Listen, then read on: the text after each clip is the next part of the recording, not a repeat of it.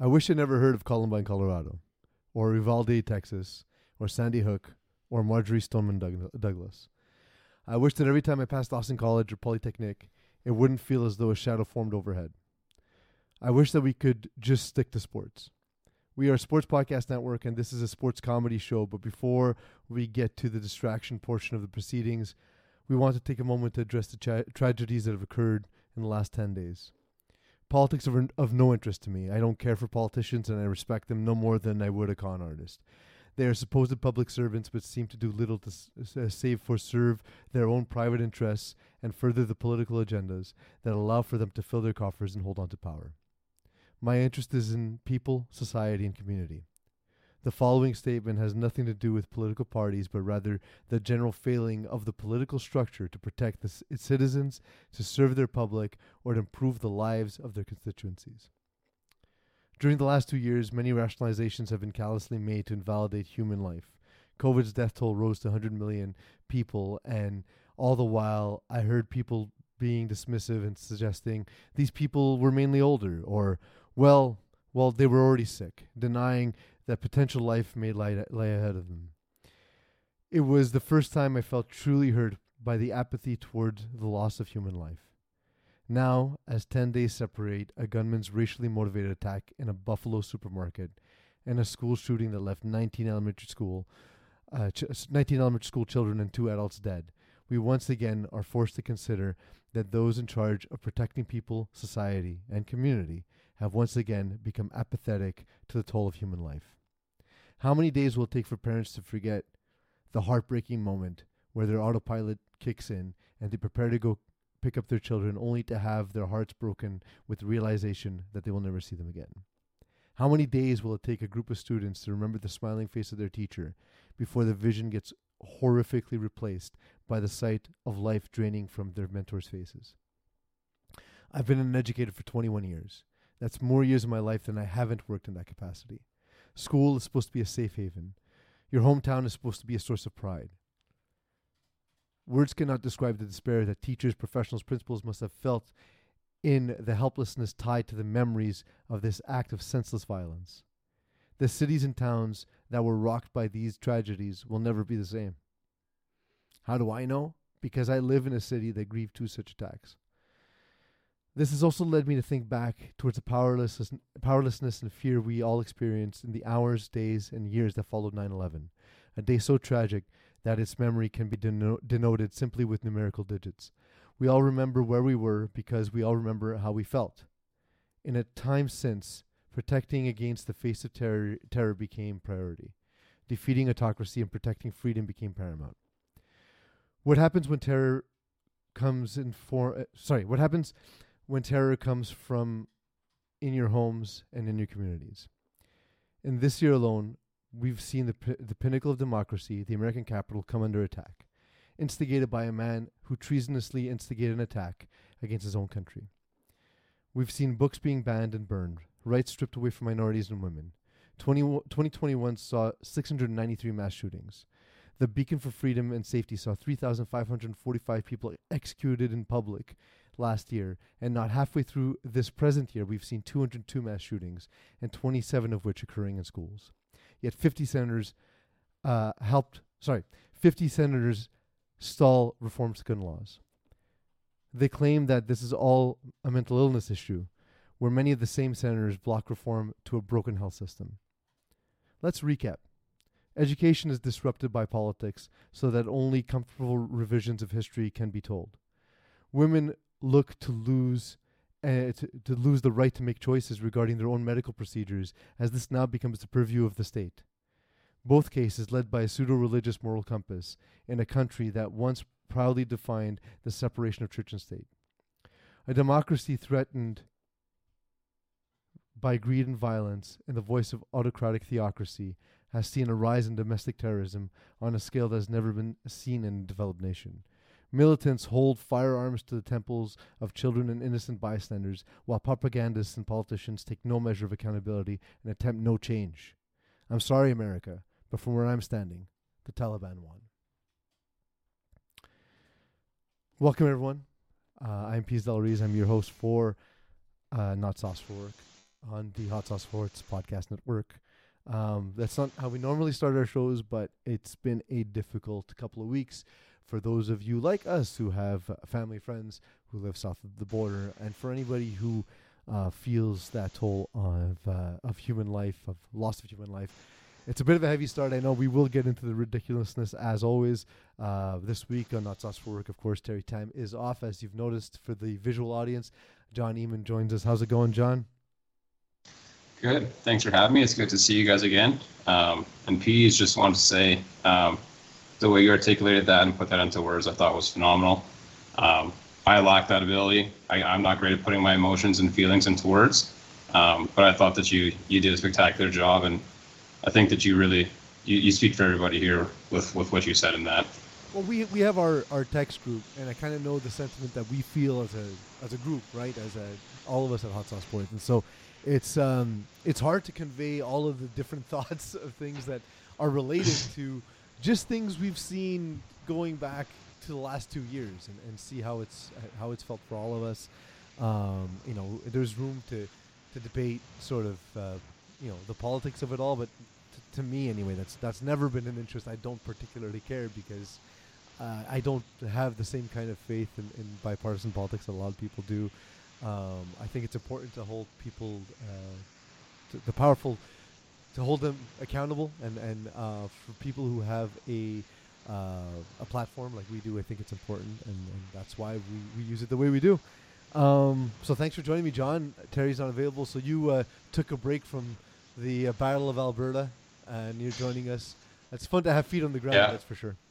Oh yeah. I'm the Montreal infiltrant into the Calgary Sea of Red. It's been a lot of fun. If we were winning, I'm sure it'd be a lot more fun, but we'll get there. Have you looked into both organizations as a spy to find out what we could do to not suck as Montreal Canadiens fans?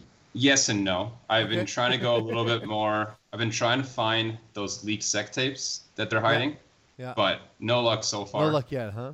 I'm kind of giving Calgary a bit of a pass. It's my home city now. So, but yeah, I'm gonna be trying to dig in there, get some of their top-notch analytical backed or insights, and try and steal that from Montreal, so that we avoid drafting first overall for futures or the next couple of years.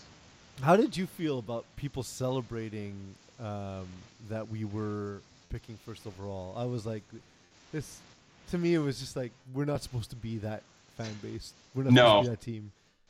I mean, it's a nice consolation prize. I'll take that in that sense, but it's like you were saying when we had the conversation a couple weeks back. If you're comparing yourself to the bottom 5 organizations in the league, that's where your problem is. Yeah. We shouldn't be comparing ourselves to those. We should be comparing ourselves with the teams that are continuously, year over year, being the top teams in the league, and have found ways to do it for not just a couple of years, but over the span of decades at this point. And Montreal needs to get back to that. And we have an example that we'll talk about that later in the show. Just to give everyone a little rundown of what we're going to be doing. Obviously, the NBA and NHL playoffs. We'll be talking about that today. Eagles, by the way, in studio. I haven't addressed Eagle. I am a person. Yeah, hello. You're a person. I'll just do the breakdown and get your thoughts, and then we'll move on to the news. The NBA and NHL playoffs, we'll be talking about that. Obviously, that's the main source of our stories. A former NFL player challenges norms, and then we bring back a fan favorite segment. So I'm excited for that. We'll also discuss Nazem Kadri's social media posts. I've heard Nazem and sort of like a Nazem, like a swallowed E sound. Which is the right way, John? Nazem. Nazem? Okay, great. Nazem Kadri. The more swallowed I sound. Got it. Yeah. So we'll get into that, of course, and much more on this episode of Not Sauce for Work on the Hot Sauce Sports Podcast Network. Eagle, I went off on a little bit of a rant. I know you and I, specifically when it comes to these kind of issues, we tend to agree because we like when people are not dead. So less thoughts and prayers, more policies and action. Yeah, more do shit. More do shit, absolutely. And I always love the whole argument of like, well, their plan wouldn't have solved this. Okay, come up with a better plan then, you smart politician. You know what also didn't solve it? The doing zero things. The doing zero things did not solve it. And it's like I said, it's a whole lot of things all at once. It's just losing faith in a country that I was proud to call a neighbor for many years, and where I have a second home, and it's heartbreaking to see. It's heartbreaking to see. It's absolutely disheartening to see. And of course, like we're not in a glass house. We're not unaffected by these things. I mentioned in my rundown that we've had these issues as well on a different scale, of course. So we're just calling. If it happened here, we'd be talking about it here, and it just so happened to happen in the United States, as it tends to more often than not. But anyway, we got a lot of stuff to get to, and we'll break from that tone because, at the very least, if we can help distract people from tragedy, I'd love to do that. So I think, Eagle, it's time to get to the news.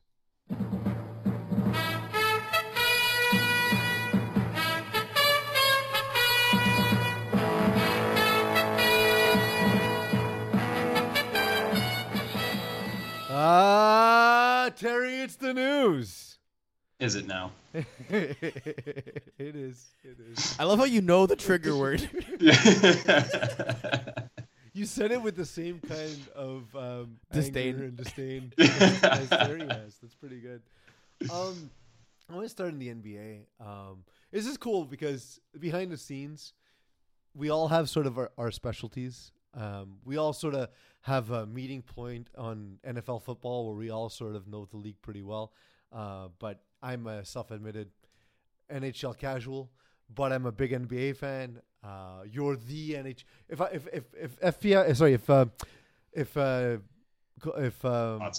Hot Sauce Sports. Sorry, I have another podcast after this that I'm also prepared for.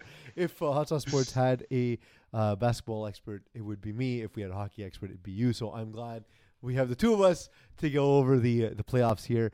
We'll start with the NBA because I do want to give you some room for the NHL stuff, of course. I want to start with a question, and then that'll open some conversation. Why did we forget the Warriors are amazing? Like, when they lost to the Toronto Raptors, it took an Herculean effort by Kawhi Leonard, so much so that his body doesn't look the same anymore. Like, they drained every last ounce of Kawhi's special sauce, and now we saw them lose Durant in that series. Durant no longer with the team, but Klay Thompson also went down and essentially missed 2 seasons. And now that they're at full strength, that trio of players, with the same trio of players who won 73 regular season games, a record-setting 73 games, and yet they seem to be shocking the world with their amazing play. I think it's got to be partially 2 things. One, short-term memory, or short-term results are always going to skew people's perspectives of teams. Yeah. And then the fact that they've had those injuries the last couple of years, people just were so quick to write them off because that's what people want to do when teams start winning. There's this weird innate thing where sometimes when teams are so good, you just want to see them fail. So when Golden State wasn't absolutely dominating during the regular season, it was like, well, I guess this year isn't their year, and I guess KD was the missing factor. But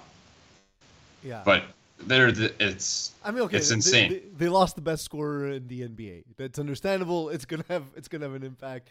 But at the same time, again, the team itself was really good, and the pieces they have around them are, I would venture to say, better now than they had. The Andrew Wiggins contract looked like an albatross, but I saw it as, who cares, it's short term anyway. I like to say, by the way, the Andrew Wiggins story is from riches to riches, because it looked like it's a bad contract. He's going to be playing for veterans maximum the rest of his career, veterans minimum the rest of his career, and then balls out for the Warriors as a 4th piece. He's going to sign somewhere as a number 1 piece and not fulfill that role again, unfortunately. Yeah, they just have those 3 key pieces. He's going to be great to watch in Sacramento doing nothing. That's what happens with Golden State, I find. Like, they have a lot of parallels to Tampa, which we'll get into. But they just have this core nucleus that doesn't want to leave. They're happy playing with each other, and they just bring out the best in the people that the GM brings on as the additional pieces. And it works. It's the thing I talk about often, where there's good organizations, there's bad organizations, and some teams historically have been good organizations. For example, when the Montreal Canadiens had unique rates to all players in Quebec when hockey wasn't played all over the world, they were an awesome organization. We often don't tell that part of the story when we have 24 Cups. But, when we look at the NBA, the Miami Heat and we'll get to them in a second. The Boston Celtics, the Lakers, the Warriors and Raptors in recent times. It seems as though they don't need these extended periods to rebuild. The Warriors look like they've also already rebuilt. Like Kuminga and Wiseman aren't even playing these playoffs because they don't need them, and they're likely going to make mistakes because of their inexperience. So they can have them on the bench along with Jordan Poole, and that looks like your trio of the future. Even if it's not exactly that, you have assets you can turn into superstar players in the future. It's cool. It's cool to watch that happen in real time. The Celtics go up 3-2, and the toll of injuries in the NBA playoffs has been rough. Like, I don't remember a series that's been 3-2, and at various points I thought basically whoever won the last game, I'm like, oh, well, it's over. The Heat are winning. Oh, well, it's over. The Celtics are winning. Like, they win in such dominant fashion because essentially right now, and we'll look at how the Heat have played, especially last night where the shots are just not going in because Jimmy Butler has no legs. Tyler Hero's not playing. Kyle Lowry looks Can't like hit a shot. He can't hit anything because again he's beat up, and the Celtics started the series without Marcus Smart, without Robert Williams, and now that they've returned, they're the dominant team, and there's all these huge swings, and it seems all related to health. Absolutely, and it's kind of I've been watching that kind of series on and on between hockey, and it just the last two games the Heat have just kind of looked a little bit lifeless. They're not scoring, they can't do anything, and they're a great defensive team, but if you can't put up more than 80 points, you're hard pressed to win. They scored the other day. I think it was game 4. They scored 1 point in the first 8 minutes. And I was thinking to myself, would you rather go 8 minutes and only score a single point, or in a whole quarter and not score? Like, I almost think 1 point in 8 minutes is more embarrassing because it's not even a field goal. You scored. You're not even perfect at the line. You could only score at the line. You're clearly not getting there often enough. Oh, it was hard to watch. And I've been saying, when healthy, the Heat to me are one of the best teams because of how well they can defend. But Boston seems to be healthier and just seem to be a little bit better offensively. And when I'm watching the Heat, what comes up interestingly is they don't talk about Jimmy Butler as a superstar because he does this weird thing where he's kind of good during the regular season but becomes phenomenal during the playoffs. These playoffs, through the first 2 rounds, in terms of advanced metrics, he was Michael Jordan. Like, that's the level of efficiency he was playing at. That's the level he was playing at. And then he gets hurt, and he tried to make a 23-foot jump shot, and it went 21 feet. It was like when kids are playing basketball and have not yet learned the game. He shot a 3, and this one actually went in. He took a set shot where you don't leave the ground. I haven't seen that since I was watching film from the 70s. Yeah, I've never seen a set shot in an NBA game in the modern NBA. It's not done. It just that's how beat up they are. It's getting hard to watch. But at the same time, they say Jimmy Butler not a superstar, and you look at what the Heat look like without him, and then on top of that, Eric Spoelstra has been to 6 Eastern Conference Finals with the Heat. Sorry, 5 because the 6th one was Riley was still the coach, but so he's been there 5 times in a relatively short run. No, 6. Sorry, 6. It is 6 because the bubble they went to the finals. So yeah, 6 NBA Finals, and I want to say 9 years or 9 seasons, and he's never won a Coach of the Year. And okay, well, he didn't win when he had the big 3 because yes, you should win with those players. Yeah, but he made a finals with Jimmy Butler, who's apparently not a superstar, as his best player, and made it to another Eastern Conference Finals. And you can't say it's the bubble this time, and still not getting credit as Coach of the Year.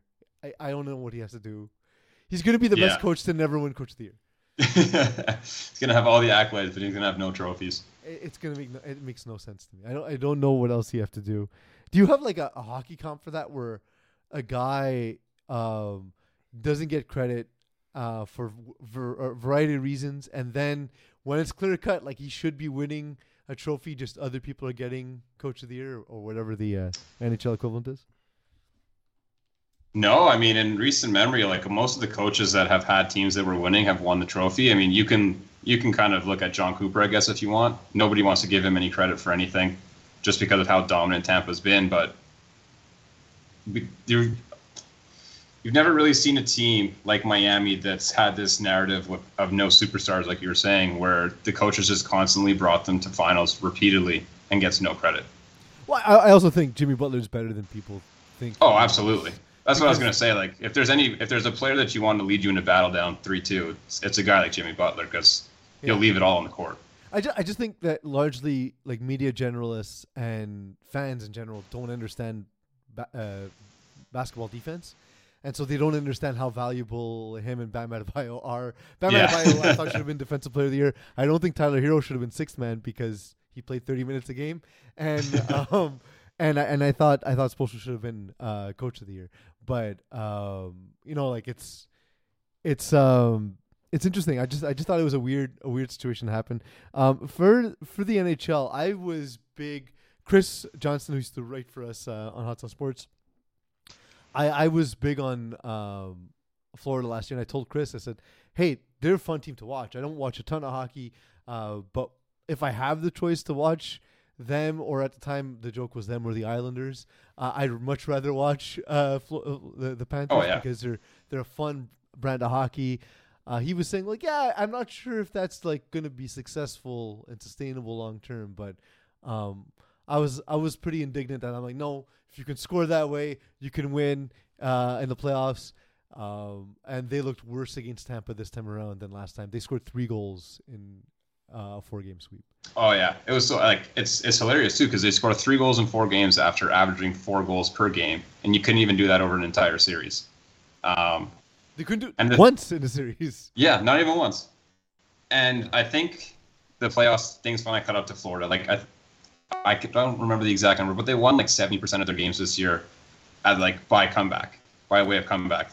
They were constantly behind, and then the other team would just sit back on their heels, play defensively to hold the leads. And you can't do that against Florida. They'll open up the ice and they'll just come at you wave after wave, and they can score. They can. Yeah. But you go up against Vasilevsky, who's I would say probably the best goalie in the league at the moment, and the Tampa can clamp it down. They can win any way that they want to because they can just play to the style that will just destroy their team's confidence and their flow, and that's exactly what happened to Florida. So, if you're looking at Florida, the question mark going in was defense. Mackenzie Weegar and Ben Chiarot were awful in this series. The defensive goaltending was the issue during the season. I thought Bobrovsky was okay considering the types of chances Tampa was generating were all high percentage, largely due to the terrible defense of the gentlemen that were aforementioned. But at the same time, you drafted this goaltender in Spencer Knight, who's supposed to be the future. Bobrovsky is still minding that. Understandably, Knight is young. But with Bobrovsky's performance in this postseason, has he done enough that Florida can move that contract and sort of build around this core that they have? Or is this looking like the end of that tight window for Florida? You won't find a team looking to contend who will take on Bobrovsky. It's just way too much money. He's not good enough. He's not performing to the value of his contract. Mm-hmm. You can probably dump it off to a team like Arizona, depending on how much cash, like actual cash to be paid, is left on that contract. I don't know it off the top of my head.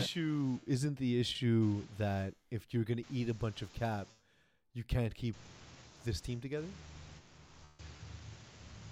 Well, if they make the cap space, they can keep the team together. They have some things going for them. They're about to lose. I think it's a little over like it's $5.2 million in dead cap space that's coming off the books next year with Keith Yandel and Scott Darling, which is huge. They do have some issues like the Barkov contract, the Carter Verhaeghe contract are coming into play next year for both of their raises. Which at the end, and they still have, right? No, start of next year. Oh, start of next year. I thought they had another year. Yeah. But they do still have a little bit of cap space. They still do have some flexibility. I think they still have about $26 million to spend next year, if I'm not mistaken. But they don't have a full roster set. Like they still have to fill out almost an entire bottom six. They probably need some help on defense. So there's things that can be done, and Bill Zito is a mastermind when it comes to just finding value contracts. He's been doing it since he took over in Florida. But their issue is that if they can't build through free agency, they've got no pieces left for the trade deadline next year. They traded away this year's first, next year's first. I think next year's or a second round 2 years from now. Like, they went all in this year, and it didn't work. Yeah. So was it a question of the pieces they brought in, or just the strategy in general failed? I think it was just they hit an immovable object in the Tampa Bay Lightning. I think people similar to the Warriors, they were just so willing and so quick to write them off because of who they lost in their depth pieces from their third line last year. But that's what Tampa does. Brayden Point going down also. Yeah, exactly. And the fact that Tampa just dominated them this badly without points, I think is more of an ego shot to the Florida Panthers than anything, like on top of everything else. But we'll see what they can do next year. I don't think Claude Giroux is going to stay unless he's willing to take a heavy discount. But I mean, a guy who's at that point of his career, why not? He might do that just to stay on a team that has a chance to win. If they can move Bobrovsky, I think they have infinite amount of possibilities. I'm a little bit nervous if they don't have the pieces to facilitate that trade to make a team want to take on that contract. And I think Spencer Knight, like you said, he's going to be the goalie of the future, but you usually don't get a goalie of the future in the middle of your Stanley Cup run. You usually get a goalie of the future while you're rebuilding, so that goalie has time to progress with the team. Where Spencer Knight's being thrown into a situation where it's like, okay, well, you need to win now. Like, you don't have growing pains, you don't have that luxury because we can't afford it as a team. So I think that's part of the reason why they weren't so quick to throw him to the Sharks sort of thing. They wish it was the Sharks. Instead, it was the Lightning. I know, exactly. What I found interesting about this series, and Alex the intern was like, "Oh wow, I can't believe Tampa dominated." I'm like, "Well, if you look at even the regular season results, I mean, and even going back to last season, exactly. Like Tampa has Florida's number. I think." And here's an interesting thought: if Toronto had won that series, do you think Florida advances? What you're mentioning is not a possibility because this series took place in the second Toronto round. The second round. Yeah. I don't know. Like, you're like, what if Jesus came down and played for Florida Panthers? Like, yeah, obviously that would be sick, but it's never gonna happen. You know, what if the shark and Jaws didn't look real? Sorry, what if the shark and Jaws looked real? It's never gonna happen, man. It just is what it is. Yeah, I to agree to Eagles' point though, I do think that would have been a closer matchup. But I think regardless of the fact that they haven't won as many championships as maybe people would have expected during this Tampa run, it's safe to call this a Tampa Bay Lightning dynasty at this point because they have some success behind them. I think they still have a window ahead of them as well. Before Colorado basically owns the league for 2 decades. So Breezebud doing some cap magic in a couple years to make it work, some players being injured at just the right time. So other than cap manipulation and sort of like you mentioned, John, the fact that these guys just seem to like playing there, like playing together. How has Tampa been able to keep all of this together and see all the success? It starts with Vasilevsky. It's hard to find a goalie of that caliber. They don't come around very often. I know we had one in Montreal for a long time, and we wasted his entire career. Exactly. We ruined his life. His life. I think that they've got a very good foundation, like you said. Their left side on defense is just 1, 2, 3, and those guys can play top 4 minutes on any team in the league. Yeah. And then they've done a very good job of just complementing those guys, complementing their skill sets with guys along the right side whose contracts won't cost you a lot of money, but they'll bring out the best in the guy they're playing with on the left-hand side. They've got a top 6 that can go head-to-head with anybody, and Julien BriseBois just is not afraid to go out and just buy the best value contracts he can find, and he'll spend for them. Like, they got Brendan Hagel for 2 first-round picks, I believe it was. Like, he's not afraid. Like, he knows that this is their moment, and he's just all in. Every single year they're all in. They understand that this is their window, and you know, it might be tough sledding for Tampa in 5 years or something like that, but I mean, they'll cross that bridge when they get there because they know that they can ride the wave of winning as many cups as they can in this window for a long time afterwards. No, for sure. For sure. It's been impressive to watch. I remember having conversations about Tampa Bay when they lost that I think it was like 3 years ago. 2019. 2019, right? And they lost early in the playoffs, and there's a lot of criticisms. It's like, oh, well, see, people kept pounding their chest. See, this can't work. And I was like, why are people saying a collection of talent can't work in a professional sports league? I don't understand. Nobody was making an argument that made any sense to me, and they've been validated, of course, in that time. So, no. And that's the funny thing, too, is that people who are sitting around saying, Florida needs to blow it up, like, you just need to look at Tampa in 2019, like you said. And there's a lot of parallels to them. I don't think that Florida has the same... Can they do that? Like, can they get, like... Because of the age of Spencer Knight, I feel like there's closer parallels to Spencer Knight, Carey Price, Montreal Canadiens than there is with for sure. Florida and Tampa. Just because where they are. They're definitely not carbon copies of each other in any sense. But... Florida does have the talent where if you can make the money work, you have pieces that you don't need to blow this up. You just need to be smart about it. Yeah, I'm looking forward to it. I've kind of as I ignored the Canadians this year because I made this point when we talked about the new reign in the front office, where I said I've given them my loyalty for 30 plus years, and they have since let me down.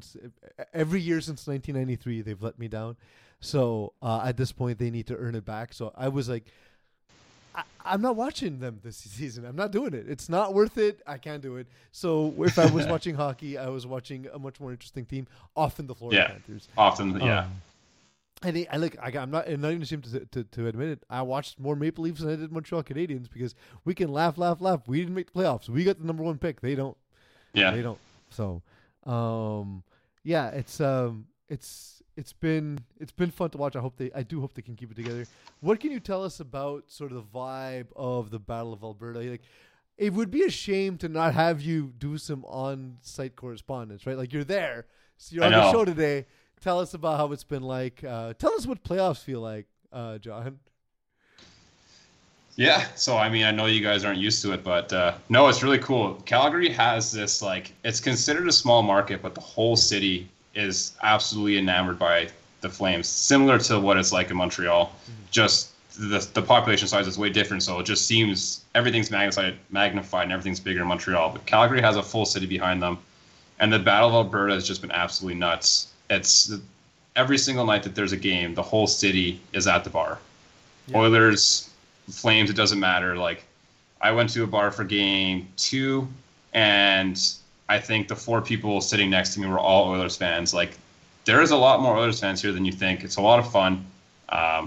Any fun bar fights you've seen between fans? Because I've seen there's situations where some players were being almost harassed in the elevator by some fans and everything, like going to the hotel room, like, "Oh, we're on the same floor, bud. You're in for a bad time tonight, bud." That doesn't surprise me. It's been, from what I've seen, it's been pretty calm. They have a street down here called the Red Mile, which is kind of like the St. Catherine of Calgary. Mm-hmm. Very popular city, very popular street, tons of bars. I guess it's probably more closer to Crescent than anything, but that place, when the Flames win, that whole street is packed. You're bound to see some stupidity, to put it lightly, but it's just been cool. Even at work, we deal with a lot of people out of the Edmonton office, and every single call we get on, our entire office are wearing Flames jerseys. Everybody in their office is wearing Oilers jerseys. It's just it's a complete back and forth, and it's for complete pride, and it's 2 cities that are completely behind their team, and everyone says, if Calgary loses, there might not be a city left if they lose to the Oilers. Yeah, let's hope not. On the other side, Edmonton was the butt of the jokes for so long. I remember seeing the memes where they would post a picture of a young McDavid, and then McDavid a couple years in the league. I guess they just caught him on a bad day where he looked awful, and it's this is what playing for Edmonton will do for you.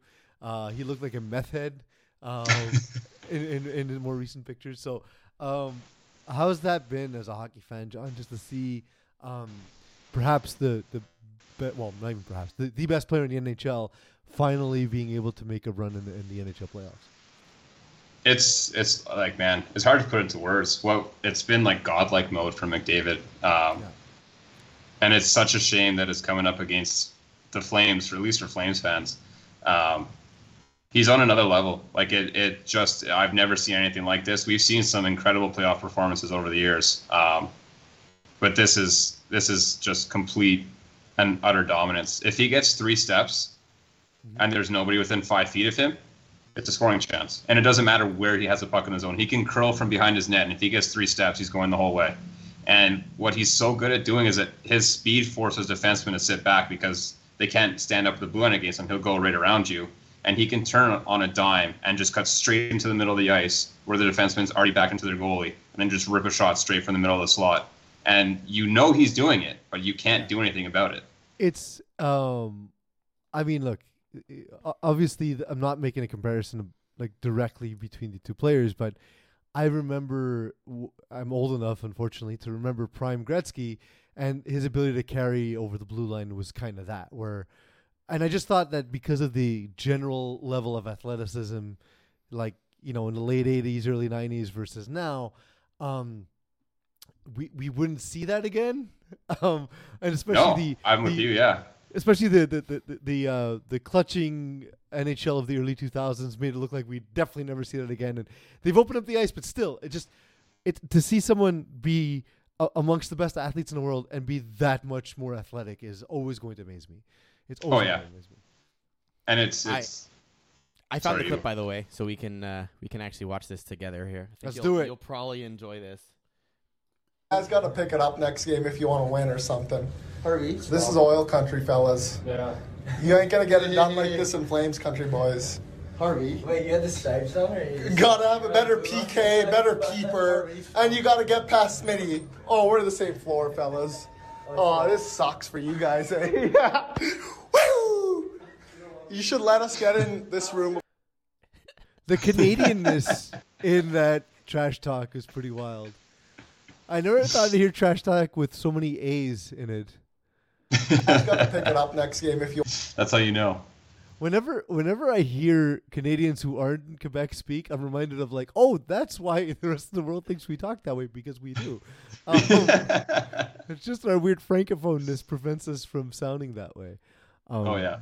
But yeah, so it's definitely a fun series. I'm hoping it doesn't lead to riots and so on. To your point, John, because I'm hoping there's a rivalry we can see in future seasons. And like Calgary didn't even make the playoffs last year, you know, and so no, like the turnaround that they've had from this year to last year has been awesome. And what I'm really hoping for is that the TSN turning point of this series is that Duke now has a Flames hat, because I've officially brought him onto the bandwagon. Yeah, and he just brings that good luck Duke charm. You know what I mean? It hasn't worked for the Raiders or the Knicks. Or the Knicks. No, it has not. But to be fair, the Knicks are beyond supernatural help, I believe. So, like we talked about, if Jesus came down, he would not help the Knicks. It just nothing could be done. No miracles, nothing. We're bringing back an old segment we haven't done in a little while. I'm looking at Eagle, trying to get eye contact to see if it's ready or not. Of course it's ready. Nice, because it wasn't ready when I asked you. I'm the best producer ever. 15 minutes ago, it wasn't ready. That's why I'm asking. Of course it's ready. I say confidently. So we call this segment, John, I'm going to introduce to you as well as the audience. It's called Sauce Against Humanity. It is like Cards Against Humanity. Eagle presents a black card. A black card. That is a description of the card, not any characteristic of it other than its color. Correct. We can define cards by color. It's okay, Eagle. It's not a human person. So the black card will come up. It'll have some blank spots in it, and we ad-lib creatively to make it enjoyable and fun or stupid or mean. And we do all these things as I continue to buy time to let Eagle start the segment. All right, so for our first card, we're going to start with an F1 topic one. Charles Leclerc's power unit died in the Spain Grand Prix, so Ferrari took decisive action and blank the mechanics. Hired prostitutes for all the mechanics. All right, that's good. So should I say the whole thing, rather? No, you can just, that's fine. Okay. John, you have anything you think you can win the point? No, my default whenever I did Mad Libs was just put fart in the blank, so I don't think it would work in this one. Fart in the characters is pretty good. Oh, jeez. Eagle? I gotta go with yours though. Farts, right. yeah, good, but not that good. Yeah. All right, John, you get to start. It's a warm up. It's a warm up. You get to start this next one here, okay? Okay. If they just added blank, baseball games would be so much more entertaining. Strippers. It's not bad. That would be very entertaining baseball. Yeah. I mean, like, even like the NHL has like the cheerleaders, but it's like the ice cheerleaders or whatever it is, which, by the way, that's very cool to be on the ice in that outfit. It's true. Do you guys ever see Red Penguin? It's a movie about a pro team in Russia, and they used to literally bring strippers to like hand out shots in the stands. This is the best hockey ever. Why did we not do this here? Well, my wife used to live in Atlanta, and she would see Thrashers games where there were cheerleaders. So when we went to our first game together in Montreal, it was in a luxury box, to which she turned to someone, the person which got us the tickets in the luxury box, and said, "Hey, how come there's no cheerleaders?" And the person thought, of course, well, you're being ridiculous. There's no cheerleaders in hockey. But it's because her NHL experience had cheerleaders. So let's see. If they just added blank, baseball games would be so much more entertaining. I'm going to go with football. If they just added football, baseball games would be much more entertaining. As much as I would agree with you, I'm going to take strippers because... I mean, yes. Yeah. Yeah, because I watched a lot of Expo games as a kid. Strippers would have been like we wouldn't have sold 3,000 tickets. You Let's wouldn't put it been that able way, to right? get in as a kid, unfortunately. I'm playing the judge, not the game on this one. All right, Peas, you get the next one here. Yeah. Almost 2 months until NFL training camp starts, and we still don't know about blank. We still don't know about whether sexual assault matters.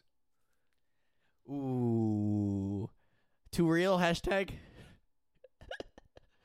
I wanted to make it as uncomfortable and cringy for everyone as possible. Let John shine instead.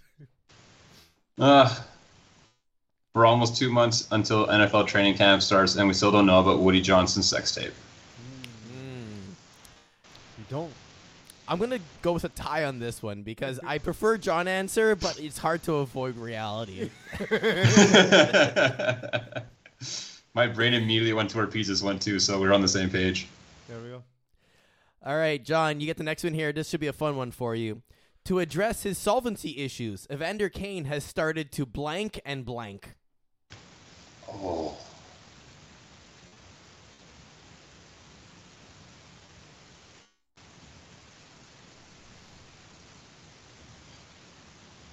My brain keeps saying shake and bake. All right. I mean, that works. He's put up 12 goals, so that works. I'm going to go with, to address his solvency issues, Evander Kane has started to sell his Blu-rays and move into his mom's house. Pease, I'm going to give you the point on this one here. John, you want a second try at this instead of shake and bake? No. All right. We'll be here a while. I think the other try would be to address his solvency issues. Evander Kane has started to fart and fart. Yeah. And our last Cards Against Humanity and Peas, I think you'll appreciate this. 56-year-old John Daly stays in shape for the PGA Tour by blank. Buy fried chicken. That's probably true, too. That's the worst part. I'm jealous. I honestly wish, not that I could look like him and be a pro athlete, because I already kind of do. So I wish I could just be a pro athlete, I guess is what I'm saying. John, what do you got? I'm going to go with he stays in shape by the power of Miller Lights and DeMauriers. Point John. Point John. Fried chicken is good, but the alcohol and smoke But diet. imagine how many Miller Lights he has to drink. That's what makes it most impressive. That's really... Because I think like if he drinks stronger beers, he couldn't have as many, so he actually might gain less weight. But by drinking so many 90-calorie beers, he gains weight because they're not strong enough. Not to mention, you don't need water. You can just hydrate. Yeah, we need to get an advanced analytics team that looks into the drinking efficiency. So like the NBA has true shooting, we'd have true shots. Instead of like Offensive rating. We have offensive rating. How many drinks you get before you're getting belligerent, kind of thing. That'd be fun. We should have a drinking analytics department. If there's any way to spend all of our money, it should be that. That's the one thing we should do. So I wasn't exactly tracking points on this, but I think it's a tie. There we go. Tie game. It's not the playoffs, so no overtime. This brings us to rapid fire topics. Penalty shots next time, where if it's a tie, we just scream words until Eagle declares a winner. Yeah. That sounds like terrible radio. Yeah, I know. My ideas are not good ideas; they're just chaos. All right, rapid fire. We got 5 of them this week. We're going to start with number 1. Run, Ricky, run. Former Heisman winner and NFL running back Ricky Williams had his name changed. Eric Williams' official name is now Eric Miron, as he has taken Myron, whatever. He's not Quebecois. He's not. It would still be Miron and not Maron. Myron, as he has now taken his wife's name. Yeah. That's it. So I'll let John react because I actually have information on it. So I don't mind it. I mean, Ricky's always kind of marched to the beat of his own drum, so do it. If it makes you happy, keep going with it. I thought the relationship astrology class was kind of interesting. I don't know what that would entail, but it definitely piqued my interest. So, yeah, do you, Ricky? I was talking to my wife about that because Ricky Williams is my favorite NFL player of all time. Because in my formative years as a Miami Dolphins fan, we had the best running back in the league in Ricky Williams. And of course, when he was suspended for smoking a lot of pot, I was a kid who smoked a lot of pot. So I saw something simpatico in between myself and Ricky. I actually heard the sound clip because I was curious about it. I saw it on Twitter and listened to that segment on the Le Batard show where it actually came up because his name in the Zoom link was Eric Myron, and so they asked him about it. And he's like, "Well, that's my name." And Dan Le Batard, who's known him basically since high school, said, "Well, no, that's not your name." He said, "Well, the reasons he changed his name to Myron was because he thought it would be a nice gesture for his wife, but also that the name Williams is likely a slave name, and that he has no relationship with it and has never had a relationship with his father. So the name Williams didn't actually mean anything to him, and so symbolically, it was sort of breaking from him who." He was at the time when he played football to this new version of him. I am with you about the relationship astrology. I've told my wife, like, hey, he is my favorite NFL player of all time. Do you want to spend a couple of bucks and have him read our astrology charts? I don't believe in astrology at all, but I just thought it'd be cool to do, a cool experience. And then, of course, I got really shy because I don't want Ricky knowing about any issues I might have in my marriage, of which I don't know that I have any, but if he finds them, I don't want Ricky to judge me. I just want him to love me because he's my favorite player of all time. Maybe he's trying to make a comeback and wants to sell more jerseys. I think he just wants to sell more weed. He's got a cannabis company in Florida. That also works. He actually, not only would he not come back, I heard the story about Ricky Williams. I think I'll just take a quick aside because I think it's interesting. After his Heisman Award-winning season, he confided with journalist and friend Dan Le Batard and said that he wasn't sure. He's like, yeah, so I don't need to declare for the draft, right? I can just take some time off, a year or two, and then declare then. And everyone around him was telling him he was insane. And he never really saw his life as being a pro football player. He just happened to be really, really good at it. And he struggled his whole career with defining himself as an NFL player. And I thought it was interesting. Like, everybody's like, okay, well, yes, I'm amazing. I'll enter the draft. And he's like, I don't know if I want to do this, So I thought that was an interesting insight to his character.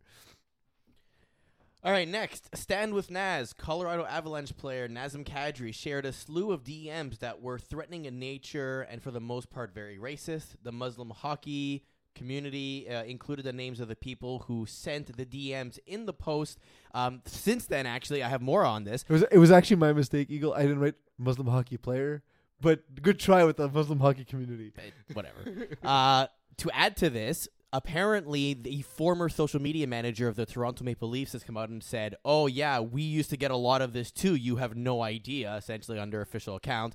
And then also some of these people are now themselves getting threats in their DMs and saying, take our names down. We don't want to get this. It's harmful. Oh. Wow. Shocker. Oh no! It turns out that you have to be held accountable for saying a bunch of bullshit. I really feel bad for the racists. It's weird. We've gotten to this point where it's like the request is often, "Oh no, we need to protect the rights of the racists." Nah, it's okay. No. You're an asshole. It's okay that the world knows you're an asshole. I'm Yeah. sorry if you lost your job because you're a racist. I mean, also burner accounts. Really? I mean, come on. Like, at least, how No, but stupid not can you even at be? least. What, like, here's the thing: you're making a choice to be racist. Like, you don't have to be. You can simply choose not to be. It's like if I wake up in the middle of the night, I can choose to eat cat food, and I don't have a cat, so it'd be super weird. But I can choose to go out, get cat food, and eat it. I don't make that choice every day. Just don't eat cat food. No. So for me, this story has two sides to it. One, I'm super happy that the people who felt like they had this false veil of protectivity are getting exposed. I know one guy I saw, I kind of went down the rabbit hole and I saw one story of a guy who got kicked out of his fraternity. And they were like, no, we don't want to be associated with you. Good. Power to them. Well done. The other thing I want to just kind of say to, like, I want to commend Kadri for what he's done. He's had a history of taking moments like this and getting his frustration out in a way that gets him suspended. And instead of doing that, he took it, just internalized it, and you could see the maturity in him since he was with Toronto, and he just channeled that into scoring a hat trick, and he won the game. And at the end of the day, he got the last laugh, and I can't imagine what he's going through, but it just shows how resilient he is and how much he's grown as a person, and good for him. The thing I know about Kadri as a casual NHL fan is taking dumb penalties in important times. So, that's definitely seems to be the case. I will say that in a lot of the reporting, I'm not sure if he himself or the reporters have found this to be the case, where they credit a lot of it to his wife, who has helped him handle a lot of the social media issues, a lot of the bullying, and it's cool to find someone to be able to lean on that way. So, shout out to him. It's awesome. Yeah. All right, next, TSA beatdown. Former NFL and CFL player Brandon Langley was arrested for assaulting a United Airlines employee. We have a video here, which I think the news has come out that essentially the employee kind of instigated this fight. You can kind of see it.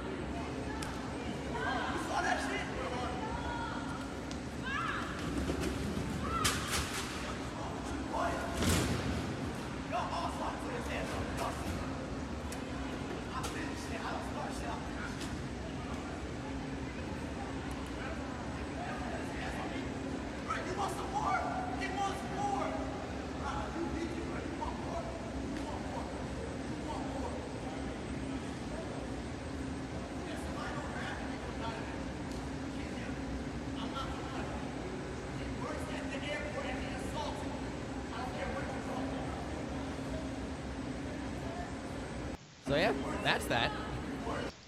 Admittedly, that makes no sense. Why would you do that to anyone? And then you get socked. So You got to keep your guard up, bro. After Yeah. you throw, you can't keep your hands around your waist. It would be awesome if, because behind him, I can't tell if that's a conveyor belt, but if it was on and he like, oh yeah, trying he turned to into the baggage area and everything. Yeah. It was for sure. It was 100%. I'd like to see it like continue to various parts in the airport, like into the baggage claim, at customs, the gift shop, just like smashing through perfume bottles. It's okay though. It doesn't cost that much money because they're duty free. So at least there's that. You do save a bit of cash as you're smashing through shops. I don't understand. I don't understand some of these public altercations where it never occurs to me to be like, I'm gonna punch this giant dude in the face and see what happens. I don't have that impulse. He was charged with simple assault, but United has terminated their employee for obvious reasons. Because in what situation is assaulting your customer the correct course of action? What is complicated assault then, by comparison, John? If that's simple assault. You got to put out like a puzzle first. Okay. You got to lay out a puzzle on the ground, and you got to figure that out, and then you get to assault somebody.